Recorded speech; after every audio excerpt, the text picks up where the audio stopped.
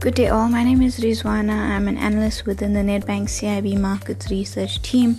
Today I'd like to talk about our outlook for the budget speech in 2022. In December 2021, we had seen bumper tax revenue collection. Revenue collection was up 88% month on month in December, and December yielded the biggest surplus for that month ever recorded.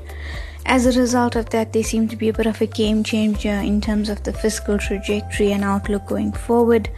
What we are seeing is that revenue will likely be revised higher by about 521 billion rands over the 4-year period between 2021 and 2025.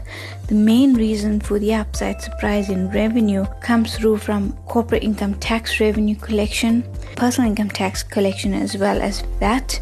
For this year, we have revised our revenue forecast up by 75 billion rands, and the higher base from this year will likely also positively impact revenue collection over the next 3 years, even assuming a very low tax buoyancy rate of close to 1 over the remaining 3-year period.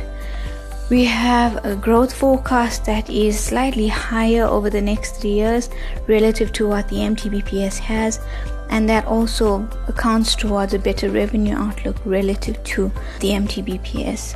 From a revenue mix for the current fiscal year, corporate income tax collection we think will be revised up by 58 billion. Our analysis further points to a 12.5 billion upward revision to personal income taxes, as well as 5.7 billion rise in VAT collection for the current year. For next year, we do think that VAT collection gets revised up, and corporate income tax collection also, given the bigger base from this year, provides some upside to revenue collection next year. Having said that, we are seeing quite significant expenditure pressures over the medium term. Expenditures tend to get more and more uncertain the further out we go. But the 3 pressure point areas which we are seeing is one being a social relief expenses or basic income grant. We have allocated about 117 billion more to spending on a new grant between 2022 and 2025. We are seeing backlogs in terms of municipal infrastructure spending, and we think that this costs about 100 billion more over the same 3-year period.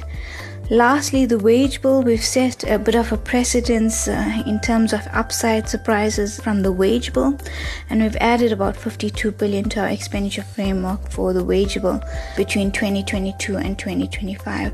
SOE bailouts continue to be an uncertain pressure point from spending, and so we have allocated a small overshoot for bailouts for the 2022-2023 fiscal year. Put all of this together, what this means is that spending gets revised up by a cumulative 282 billion from 2022 onwards, but given revenues being revised up by more than 500 billion over the same period, the net effect is still positive, we think. In terms of the sort of budget bottom lines, we are seeing a budget deficit for the current year of 5.4% of GDP, and this is significantly smaller than the 6.6% that the MTBPS has.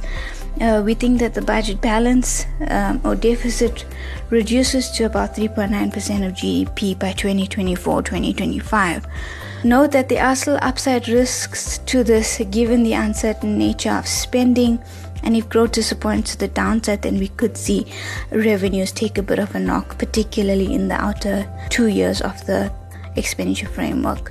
Lastly, what does this mean for debt issuance, particularly in the new fiscal year starting in April? We are seeing a lower financing requirement for that year.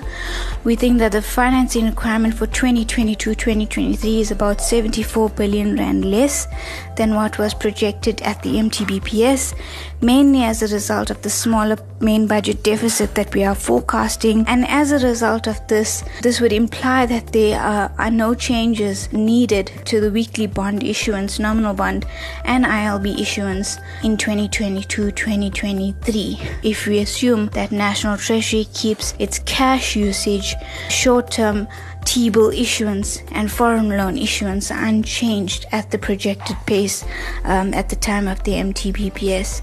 Finally, one needs to note that for this year, we think that there will likely be excess issuance coming through from long-term loan issuance, given the surprisingly smaller deficit that we are likely to yield for the current year. And so we could see National Treasury maintaining a larger cash buffer than it had previously presented at the MTBPS. So overall, a slightly better trajectory for the fiscus on the back of the high revenue base from this year.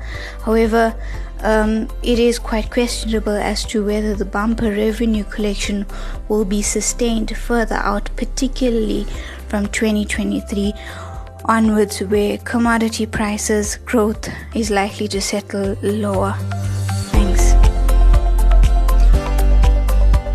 Nedbank Global Markets bring you the latest updates from our team of experts.